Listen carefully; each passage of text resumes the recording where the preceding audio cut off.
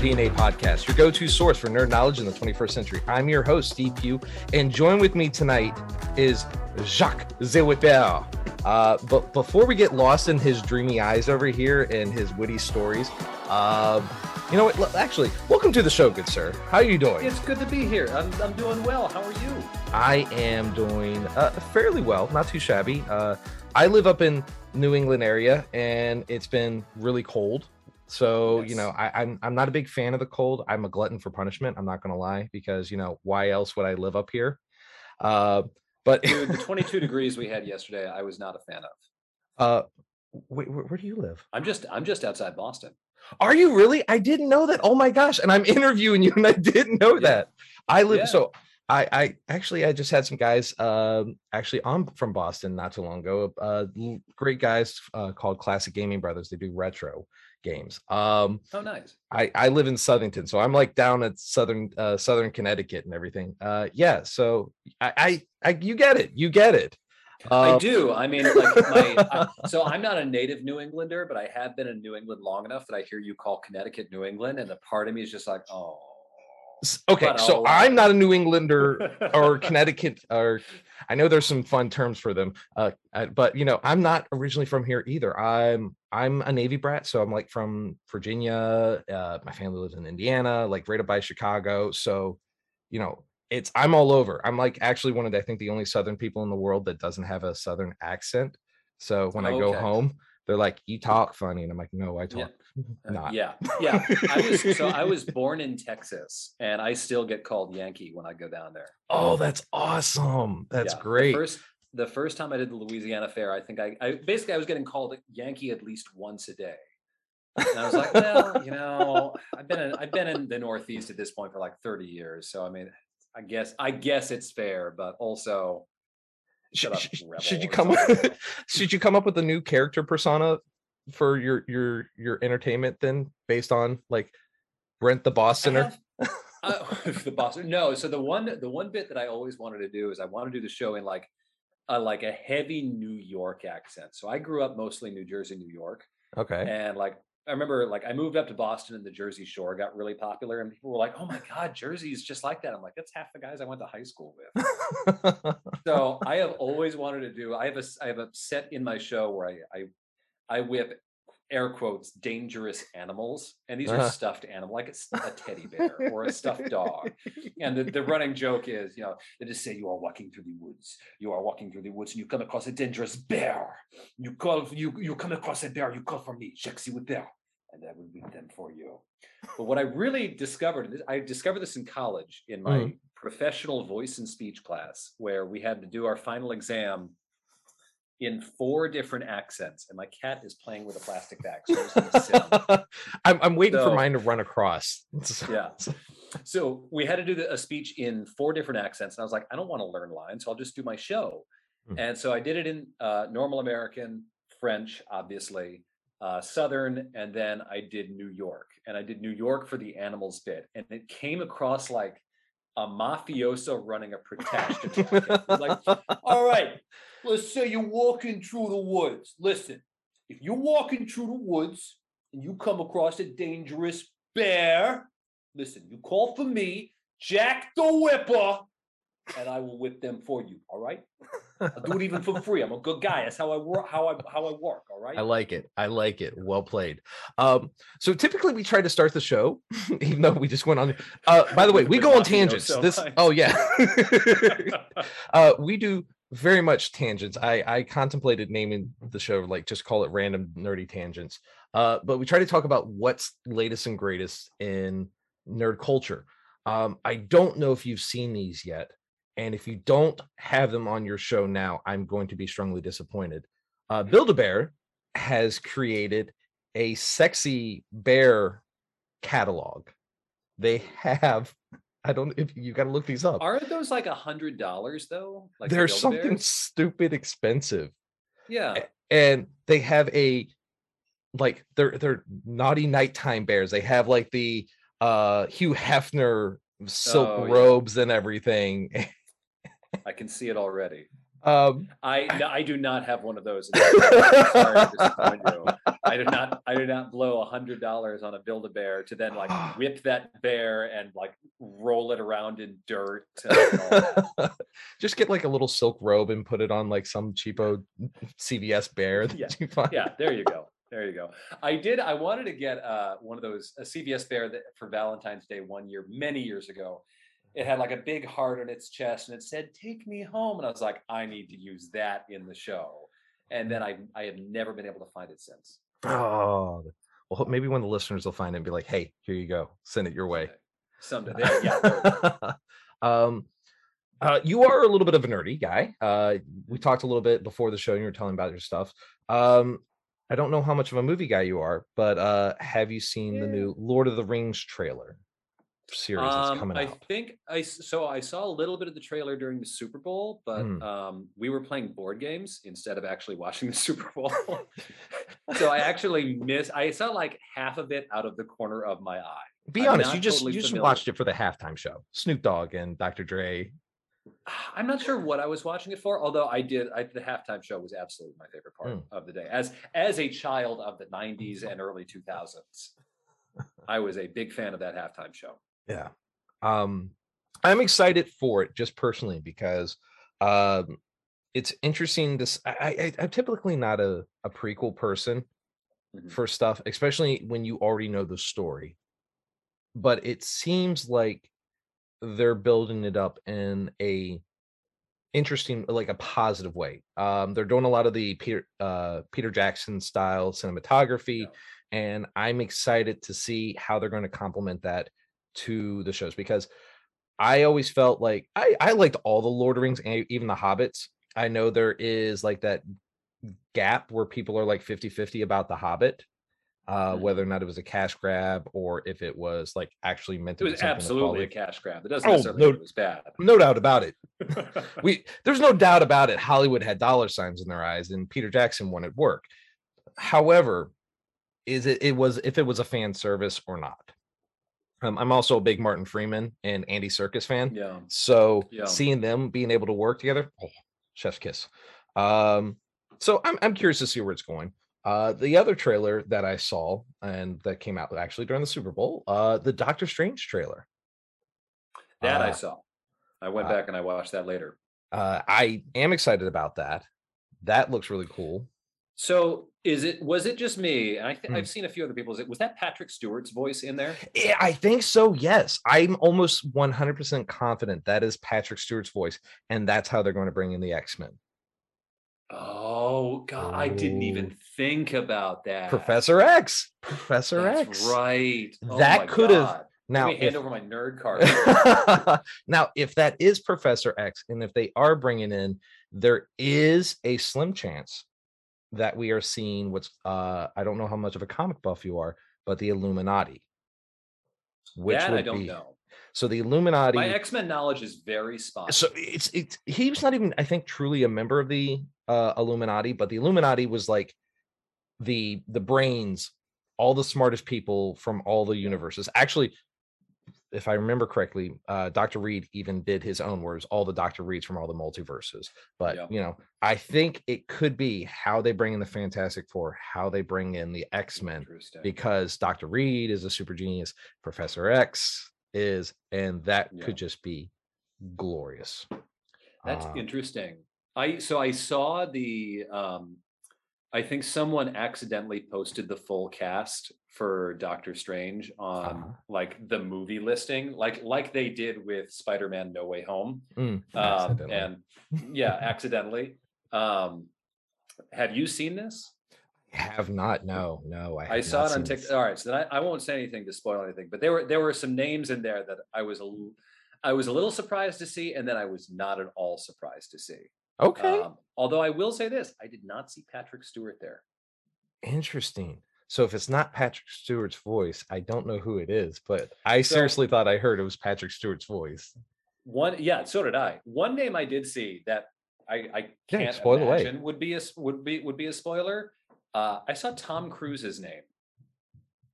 I think he is going to be the bad guy. There's a I part of me believe that that. believes he's going to be Mephisto.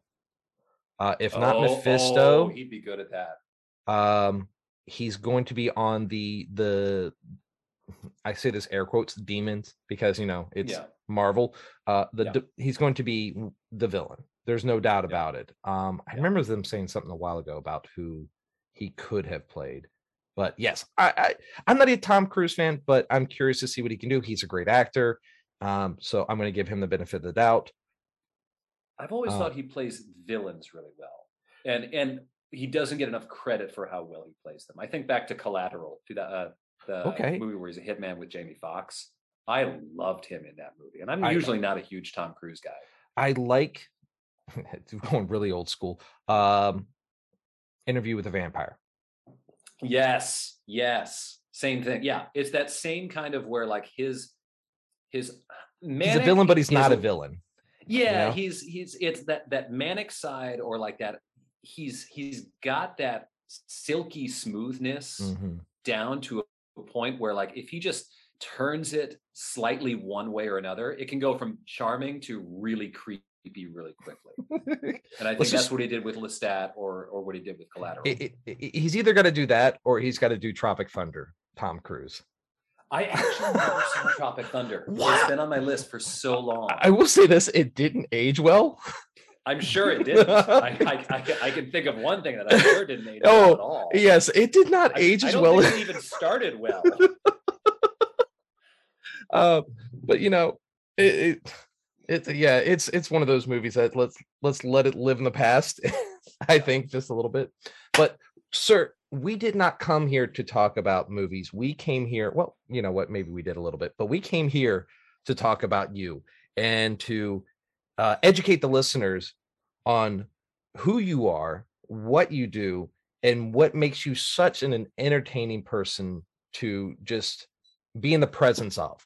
And I'll start with this: is like we were talking earlier. I found you on TikTok, so you're doing that marketing on there. You're putting those hashtags in beautifully because you came up on my thing, and I watched you be just absolutely energetic, and you have this aura about you that you just personify fun and comedic, almost to the, I would say, almost to like a Deadpool level. I like your Oh, just nice. I'll take that. happy-go-luckiness. Yes. I'll take that compliment. I don't know if um I'm quite as rated R as Deadpool, but I think I'll brush up against it. you just slightly graze it, just let it silky touch it. We yeah, I mean like we do the PG-13 show at the end of the day, and like we're very aware we have one F bomb for every 90 minutes we're on stage. So every third show we can drop one F bomb. Do you save it for like that special moment? I so the last 1 year, the last show of the year, we hadn't done an F bomb the entire season, Mm. and so that's however that's dozens of more than a dozen shows, and so I did as a whip song, "No more fucks to give." Like, no more fucks to give, my vessel runneth dry. Yeah, that one. That's And awesome. I even got another performer who could play the ukulele to come out play it. He had those big like don't bother me sunglasses and a Yes, cigarette hanging out of his mouth while he played it. that's awesome. Oh, that's great. So there's always that joke, I'm gonna run away and join the circus. You grew up in the circus, good sir. Yes. And I Um ran away to join an office. What the hell is up with that? is that's awesome. You went the opposite way. What was that like growing up in the circus, and how did that um boost you into this entertainment business that you're in now? Well, so it's a funny thing just to start with that because my father was and still is a circus performer. My Mhm. mother, who's now retired, was a college professor with a doctorate in anthropology. So very different. They met at a Renaissance fair, and that was how they started dating. Oh, Um, perfect. yeah, like you do. Uh, But so my mother wanted nothing to do with the circus. And obviously that was my dad's livelihood. And so my mother was big. She's like, you will take science classes all 4 years of high school. You will take science classes when you go off to your arts college, whatever that is. You're going to take 4 years of math, whether you like it or not. I'm like, I don't want to do all this. I want to take acting classes. So I still got actually a pretty normal upbringing, Mm. it just sort of accentuated by these, the first 6 years of my life. We lived on a circus lot. After that, I would go off, on tour with my dad for a month at a time sometimes.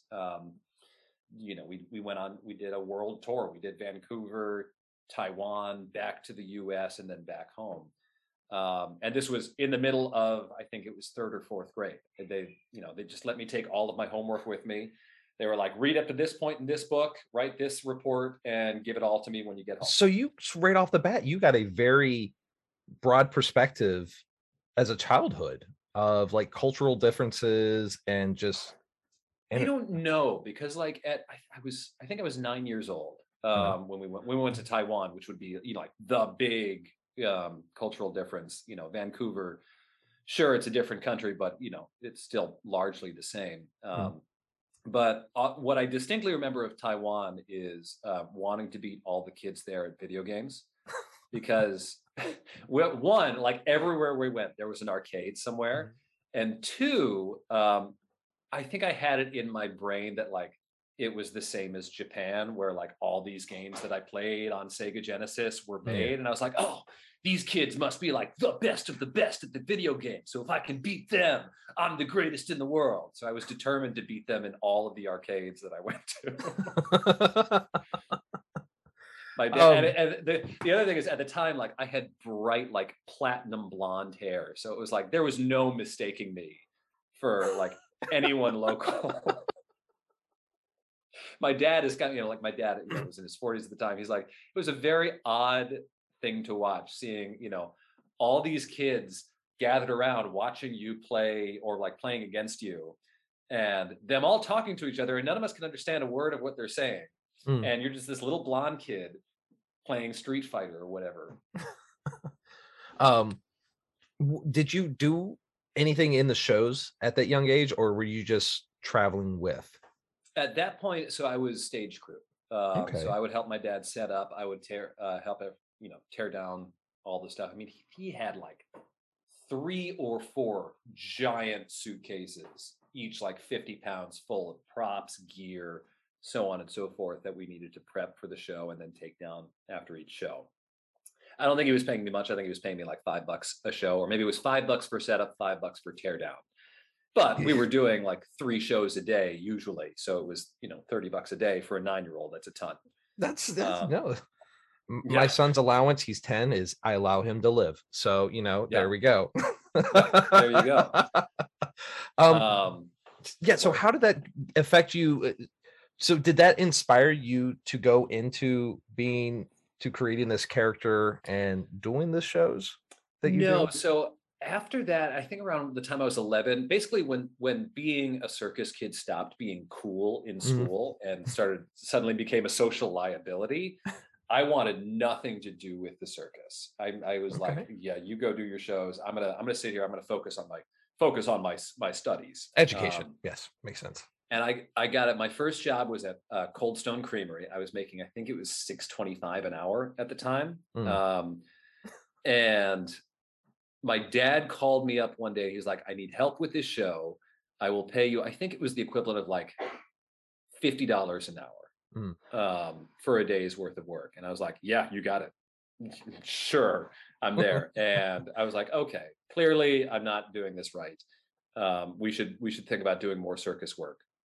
So the next Christmas, he got me a whip for Christmas. I took that out in the backyard, started practicing with it, got semi decent at it, enough that I could do all of his tricks. And then when I came up to Boston for college a couple years after that, I started doing street shows in Harvard Square. They Mm. weren't good. I was making like $20 an hour if I was lucky. So it was, still not a great option, but it helped me sort of get through those early days when you're really not that good at performing. You don't know how to talk to a crowd. You don't know how to hold a crowd. But after a couple of years of that, I was like, let me try Renaissance fairs, because we had done Renaissance fairs growing up. Mhm. I knew the scene. We had done King Richard's Fair in Massachusetts when I was very, very young. One of the first, I think, the first place I ever performed actually as a kid. Fun. Um, and so I got in there. I think we did a 1-day audition, my dad and I, and then Mm. they hired me solo the next year. And that's where we've been now for 14 years since. So how did you come up with your French character, Jacques S- the So, Whipper? That was so the summer that before I auditioned for King Richards, or maybe it was, yeah, it was the summer before I auditioned. My dad and I were sort of talking about what the character should be. So my dad, way back in the '80s, had a very successful Renaissance fair act Mm, called Rogue Oaf and Fool. It was a trio act, and he said what makes a great Ren Fair act is being able is having a character, having comedy, having something to draw the audience in, other than here's this trick, here's this trick, here's this trick. What makes you different? What sets you apart? And so the idea that we were playing with was that I was going to be super full of myself, but also just really silly. And then mm. I think that sort of naturally evolved into my dad was like, "You could make him French. I'm Trixie Whipper." um, and he goes, "Oh, you could even draw on a little mustache." I'm like, "That's dumb. That's really dumb." And I did not do that. And then after like the first weekend of performing, I was like, "Let me give it a shot." And it was like as soon as I did that, it clicked because whips are this in this weird category of like a lot of the time when people see whips, they're not sure what to make of you. And being that silly and that ridiculous kind of diffuses that natural tension, whether it's from the machismo, the unfortunate connotations with whips from history, or the unfortunate Yeah. connotations with whips from sexuality, or all of that. There are a lot of different ways we can go with whips, and not all of them are where I want the audience to be You going. have And very so just specific tastes. yeah, so being drawing on a mustache and speaking in a French accent, I feel like people are like, oh, this is dumb. Okay, all right. Um, you recently had, well, you're recovering now, but you Yeah. recently had an incident with your thumb. An injury. What happened? Could- So this is my like this is the opposite of my nerdy side. So I Uh, still play baseball as a fully grown adult. I play in a men's age 28 and over league. mm, So at that level, you're not getting the guys who are just cut from the minors. mm, People generally aren't throwing 90 miles an hour. But I was playing in an 18 and up tournament at the end of the year in November, at the end of the season, mm. and they were throwing 90. And so Oh, we were in a tie ball game last inning. I was like, okay, I'm fast. If I bunt, I get on base, I steal second on the winning run. We just need a single to win the game. So I went to bunt, but this guy was throwing so hard as I didn't realize he had been throwing two seam fastballs, which as a right-hander, they cut back towards a right-hander, which I am. mm, So I went to bunt and I didn't see the ball moving back towards my hands. And so I felt like I fouled it straight back. I didn't feel it hit my thumb. So I was like, damn, I missed my chance there to like, squeeze a bunt past them, get on yeah. base. And I'm walking around the batter's box and I go to get it. And I'm like, my thumb feels weird. Like it didn't hurt. It was just like, and I like kind of poke it. I'm like, I can't really feel that. What's going on? And I call time and I take my batting glove off and my thumb just looks terrible. And I was like, oh, I have a broken thumb. That's right. I must have gotten hit on the thumb. I got to go drive myself to the emergency room. So that was November 7th or 8th. I had surgery on it a week later. Basically, I broke it in two places between the sort of like the two middle knuckles, sort of at the base of your thumb, Yeah. and then also they call it the distal phalanx. I've learned all these knuckles, sort of the last knuckle before you get to the fingernail. I kind of cracked it there, unfortunately, where there's also a ligament attached. So that basically I had to have 3 pins put into my thumb, one going down the length of my thumb to keep everything in place. So I'm Holy. better now. Like I can hold things. We're getting the strength back, but the range of motion is still really not there. If I were to make a fist, my thumb would still poke, towards whoever I was trying to punch. Well, let's hope for a more rapid recovery because we definitely want you doing more of your tricks. And when I was getting ready for this interview, I wanted to try to do as much research on, whips and techniques and stuff like that. And it took me down some really interesting alleys. I'm not gonna lie. I I believe found it. a lot of websites that I probably started to to avoid looking up whips. You're You got to you're be going to very be on a list specific when after you this. search. Uh, but Yeah, you have a wide variety selection. Um, you have then there's a ton out there. How did you decide on which whips to use for your shows, and how many do you have? I probably have almost 2 dozen at this point, if not Really? more. Wow. Well, it's sort of like whips will get like they're at the point where they're no longer good enough to use in a show, but you can Mm, still crack them. mm, So like I just they get rotated out, they get put in my trunk down in the basement. Um, but starting out, it was just kind of so whips are really expensive, especially if you're getting leather whips, which when I first started out was kind of your only option. mm, There were some paracord whips, some nylon whips, but they weren't anywhere near as durable or as good. So mm. I was getting leather whips, and leather whips cost $300 to $600 every single time. So starting out, I had a whip my dad got me for my 18th birthday. That one I still have. It is held together by fishing line and electrical tape at this point, but it's still the most accurate whip I have ever used. So it still has a place in my bag. Um, then after that, I got a couple of bigger whips just to do some like more flashy stuff. Mm. And then I want to say in 2012, I filled in for Adam Winrich at a show and I got to try out some of his whips. And he has these what are called performance hybrid whips. Mm, So all the whips I've been using up until now are the kind of whips you see in Indiana Jones. They're just general bull whips, shorter handle, braided together. It's exactly what you think of when you think of a whip. mm, But he had these performance hybrids, which one made out of PVC pipe and a basically paracord braided together.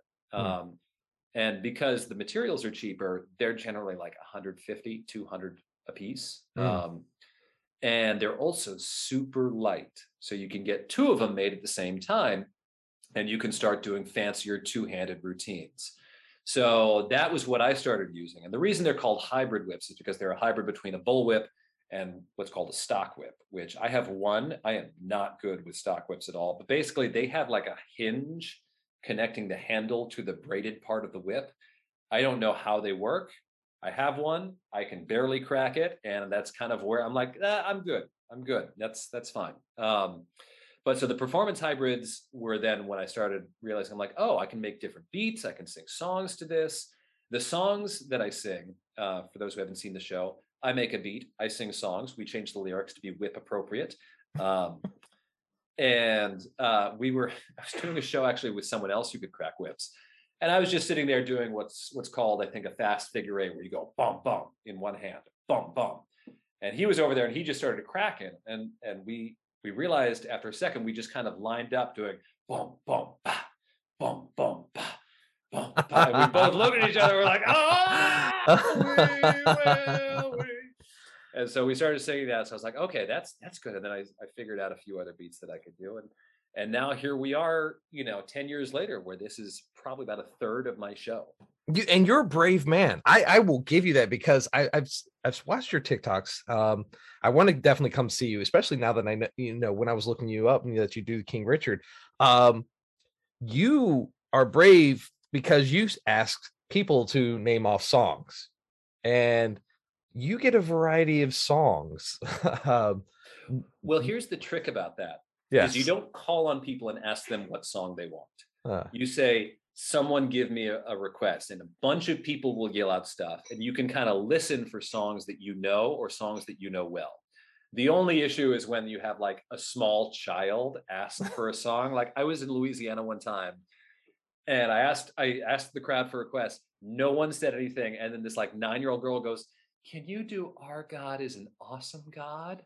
And I was like, oh no. I'm like, one, I don't know that song. Two, I can't make fun of that song in front of a rural Louisiana crowd. you're a Yeah, dead man. so I got her to sing it while I did a beat, like trying to find the beat. And I was like, great, everyone, yeah, clap for her. Oh, We're gonna what, move on. what was the what would you say your most difficult song you ever did was? Anything by Taylor Swift. So people, there's something about Taylor Swift songs where the beat moves around, the beat changes. And I have to give her credit for making more complicated songs, because just about any pop song you can do to a standard 1, 2, 3, 4, 1, 2, 3. I can do every Lady Gaga song to that beat. Um, Taylor Swift songs, a lot of them do not work to that beat for some reason, because Huh. she speeds up and slows. So if you think of, I discovered this when "Shake It Off" became really I was literally going to ask that popular. song. Yeah, because "Shake It Off" is like this bum bum bum bum bum bum bum bum bum bum bum bum bum, and it's like, where's that beat? I can't find that beat. So it's like I either have to go super slow or super fast to find it, and that's been the running issue for me. Um, Britney Would you? Spears' "Toxic" is tough. Ooh. Um, any kind of rap is always hard, because rap moves so fast you don't have time to think of lyrics. So So unless you have it pre-planned in your head, it's not a good idea. duly noted. Get a bunch of people to ask you to play something by Busta Rhymes. Got it. Yeah, there you go. There you go. Now I will say, I do have a few rap songs prepared by a myriad of artists. So, there is a chance that they could ask, so it's the kind of thing where, like, if someone asks me to do um, like Will Smith's Wild Wild West, I'll say, "Oh, no, no, but what about Fresh Prince of Bel-Air?" That I can do. And then they just Um, start screaming, hooting, and hollering. yeah, and they'll be like, "Okay, I'll accept that." Um, without it being cliche, whip it. Whip. Whip It by Devo. Yeah, Yes. when a problem comes along, you must whip it. When a cream sets out too long, you must whip it. When a person wants this song, You must whip whip it. it. And I just make long, angry eye contact with whoever asked for it. I'm gonna say, is with I was gonna ask, is that like the most requested song for you, or Freebird is. really? Yeah, because everyone, play Freebird, the joke. I mean, like I posted a TikTok of just like years of people screaming TikTok at me or screaming Freebird at me in shows. It's almost every single show. That's awesome. But Whip It is up there. Crazy Train I get a lot, because I used to do Crazy Train as part of the show. uh, But I will recycle songs. So basically I have two planned songs, maybe three, and I will recycle the second and third ones in and out as time goes on. But it's the planned songs are always tough, because it has to be something that people are going to recognize, and they're going to recognize immediately. mhm. Now, So do you just do solo shows with yourself, or do you do duets? I know you do some stuff that look like with a gentleman who's a flame juggler. he does the torture show. So he actually does fire eating, fire breathing, and he does knife throwing in his show. But my show is all solo. Mhm, And then at the end of the day, excuse me, at King mhm, Richard's Fair, we do what's called the secret show. And the secret show is half improvised, it's sort of like we have places that we know we need to get to. Like we mhm, know what tricks we're going to do. We're not going to rehearse those tricks beforehand. Um, we know certain lines that we need to say, but we're not sure how we're going to get to those lines over the course of the show. mhm, And so at the start of every show, he and I do 7 to 10 minutes of just musical whips to just sort of build in the crowd, because that's the end of the day show for them. So mhm, we're trying to get everyone who's walking towards the front gate, which is our stage is on the way. We're trying to get them to come in and watch our show. So that goes about 7 minutes of audience requests. And then at the end, we'll have one or two songs that we have prepared that will be a little bit more in depth. So in years past, that's been um, Hooked on a Feeling.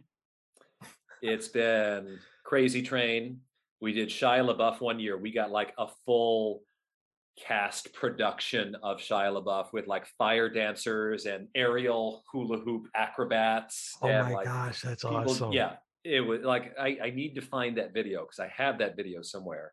Um, and then this past year it was Welcome to the Internet by Bo Burnham, Oh which my was gosh, such a yes, ducking project, because here's the thing. One, Bo Burnham is a very talented lyricist. And yes, I was like, if we're going to do this, we're going to do the entire first 2.5 minutes until he gets to the slow part of that song. yeah. So I had to first figure out what all the rhymes were. And then two, I had to learn those rhymes instead of his rhymes because at this point I've listened to the song so much that I've memorized the original words by heart, but now I need to replace them with the other words. So it took about a week to write all the lyrics, and then it took 2 weeks to get the lyrics right, and then it probably took another 2 weekends of actually performing it to get it to the point where I felt good That's about it. awesome. So it's needless to say, you definitely have some seasoned experience in entertainment and we'll say a little bit of improv and whipping and doing all your Yes. crap whip tricks. Let's say somebody gets a wild hair and decides, you know what, I want to be like Jack. What would be your recommendations for somebody like that? How would you tell them to get started? Pick up a whip, practice with it for an hour a day for about 6 months, and that'll get you to a pretty good solid baseline. As far as the improv, I took a bunch of improv classes when I was a kid, Mhm. um, and that's sort of helped me along. But it had been probably 5 years since I had done any improv when I started doing my show. Um, and the other thing is think about the persona you want to portray. So Sess has a kind of a gruffer character when he's on stage. Sess is an absolute teddy bear, but when he's on stage, he kind of has that like big tough biker vibe. And so he gets a lot of those people at his show. Mhm. Whereas I have this kind of like, how did someone describe it? Cute, sassy with modern references vibe. So I get a lot of the, sort of the 16 to 35 crowd. So you're the bard. I would say so. I've actually never played a bard in D&D because everyone says that. So I'm like, no, I'm not playing a bard. Although I have threatened our DM in our current campaign that if he kills my character, we're playing Curse of Strahd. I've told him if you kill my character in Curse of Strahd, you are getting the horniest bard. You gotta have a horny bard. There's got to be a horny bard in every game. It's almost a necessity on the equivalence of there's got to be a mimic and there's always going to be some type of dragon. I have They're actually mandatory. not encountered a mimic yet. I mean, I've only done like 2 campaigns, so You I'm did Death still House still a too, and you newbie. didn't encounter a mimic. Oh yes, we did. That's right. I'm sorry. The thing is, we encountered it, but we killed it immediately because I just kept mage handing literally everything. I was like, I'm not touching anything in this house, and so we saw it was the mimic, and we just firebolted it from far away. I know we kind of talked about this off screen and everything, but like I said, my team because on my side, I am a mailman and or letter carrier, and Yeah, so I have worked with a bunch of guys at the post office. We they listened to my show and they got interested and they wanted to do D&D. So we call it I love it. Monsters and Mailmen. I So love it. and it's one of the guys, he is a hardcore like Boston dude, like he's from like Southside Quincy and everything, and Yes. he's got that hardcore Boston accent.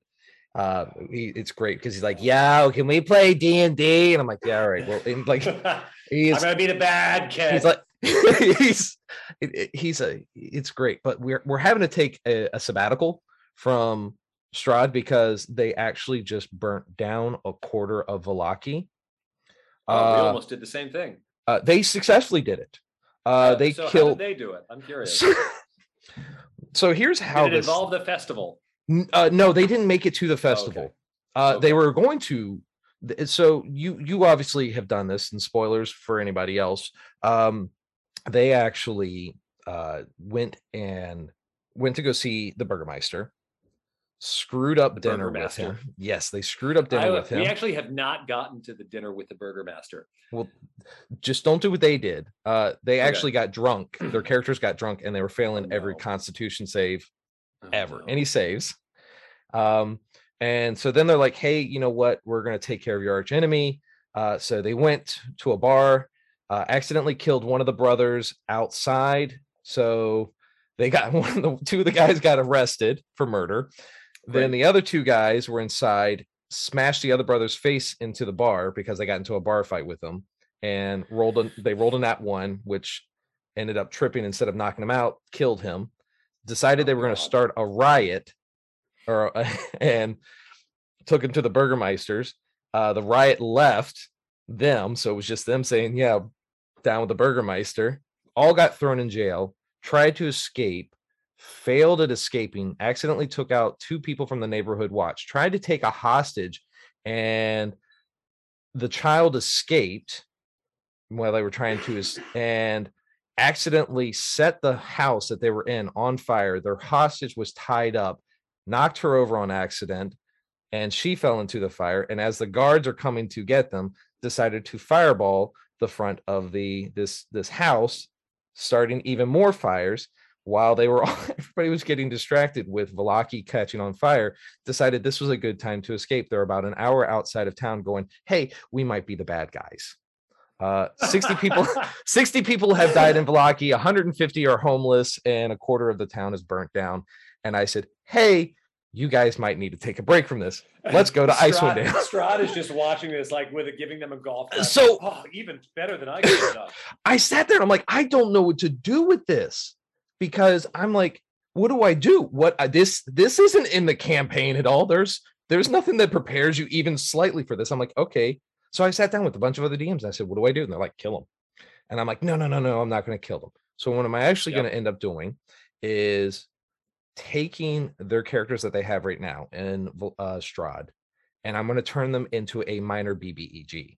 So they're eventually going to come back to these characters. They're going to take their characters from Icewind Dale if they survive, and take them into Strahd, and that's going to be one of their BBEGs that they fight. Interesting. I like it. That's a really good idea.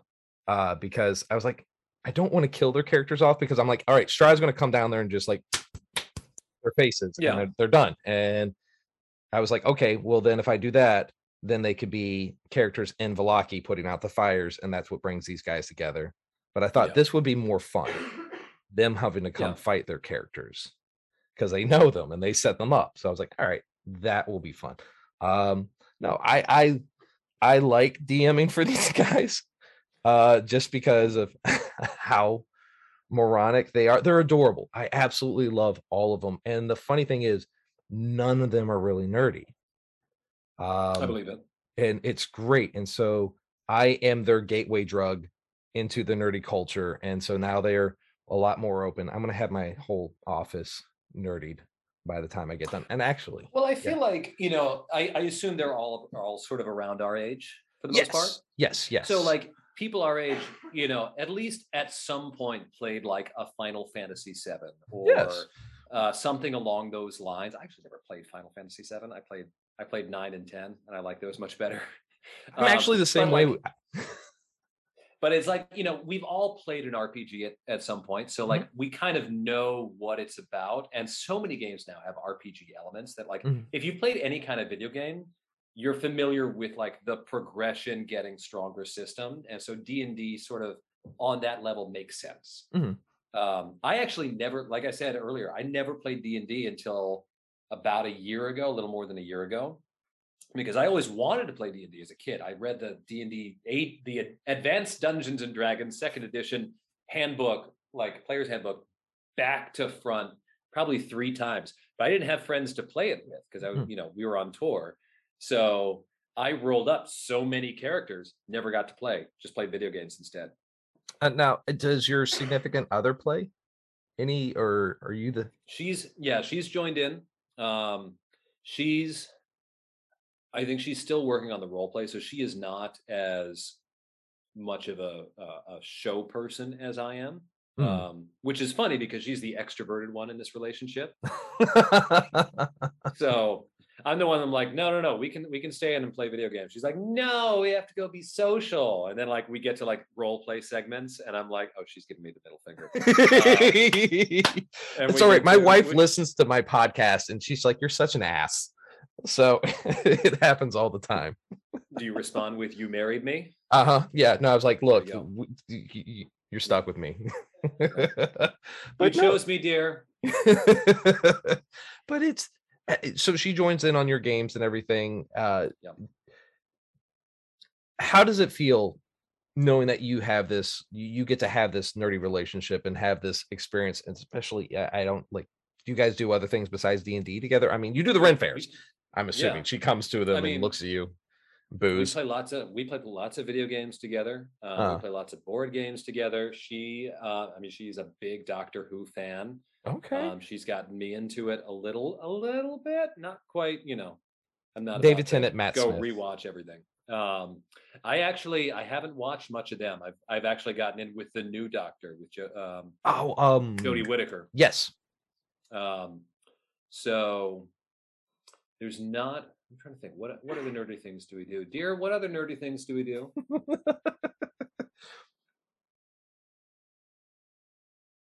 Have you ever tried to bring her in on one of your shows as like No, that's a strict absolutely not for her. for So her?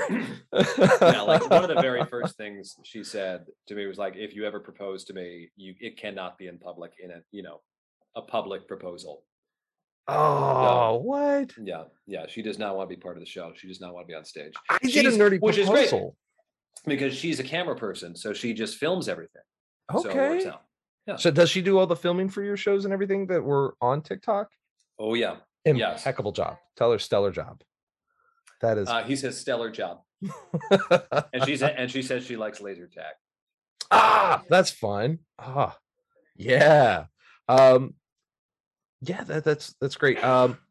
Honestly, you've answered all my questions that I really truly had. It's been an absolute pleasure to have you on the show. Where can the good people all around the world find you, sir? So a bunch of places. If you want to hear me in my main job as a radio man, 90.9 WBUR, 90.9 FM. In Boston, you can hear it on WBUR.org. And if your local public radio station plays Here and Now, you can hear me 18 and 38 minutes past the hour when Here and Now is on doing national headlines. For the circus, best place to find me is jackthewhipper.com. That's just JACK thewhipper.com. That'll have links to all of my social media, my Cameo profile if you want me to send your friend a happy birthday message or something, and all the social media like TikTok, Instagram, even Facebook, where they can see all that stuff, and an updated show schedule so you can see where I'll be performing. I was going to ask you that. Northeast. It's all Northeast right now. Maryland Renaissance Festival and King Richard's Fair in just outside Boston. Hopefully should be adding a couple of other shows at some point this year. That's awesome. Actually, before we go, I did have one other question for you, and I forgot. I can't believe I forgot this. How has the pandemic affected you as an entertainer and the shows? It's been so 2020 was the first year that I did 0 whip shows since I was, or 0 shows period, probably since I was a teenager. If you count like the school musicals and like plays and all that, probably the first time since I was 11 years old since I did not do any performing in an entire year. So it was a weird experience because I enjoy performing. I get confidence from performing. So it was really nice when I came back and I did my show in late 2021. September 2021 was when I did my first show, in 2 years. It was a wild experience. It was sort of like, oh my God. It was like, coming out of, withdrawal from, on a drug or something. Of just like this experience of like, oh yes, this is what I missed. So it was, I don't think I realized how much I missed it until I started performing again. I actually got nervous for the first time in a long time. Not even nervous, but just like, the first show, I was looking down, my hands were shaking. Like, my hands don't shake when I perform. I've done this show 1,000 times. I've done this exact show for this exact crowd many, many times. I see all the regulars here. They've seen my show plenty of times. But I was just like so amped up to do it again. That's awesome. Well, I'm glad it's moving in a progressive direction, and especially with how the pandemic seems to be going in a positive direction. And here's hoping. Fingers crossed. I look forward to seeing you at King Richard's up in Mass. And hopefully, you get to go to a lot more locations as the years progress. Again, Jack, thank you so much for being on the show. We'll definitely do some shameless plugs in all the episodes for you, getting all the links in there. So let's go ahead and let's wrap this up. As always, please like, subscribe, and follow us wherever you listen to podcasts. And if you are listening to us on Apple, please remember to rate and review. We're also on Instagram and Facebook at DNA Pod, and on Twitter at Nerd DNA Pod, and on our webpage, Nerd DNA Pod. I'm your host, Steve Pugh, and this is DNA Podcast. And I've been joined with the wonderful, the amazing, the impeccable, and the just overall around great guy, Jacques Zewipper. Jack, thank you so much for being on the show tonight. Thank you for having me, Steve. It was my pleasure. All right. Thank you, and good night.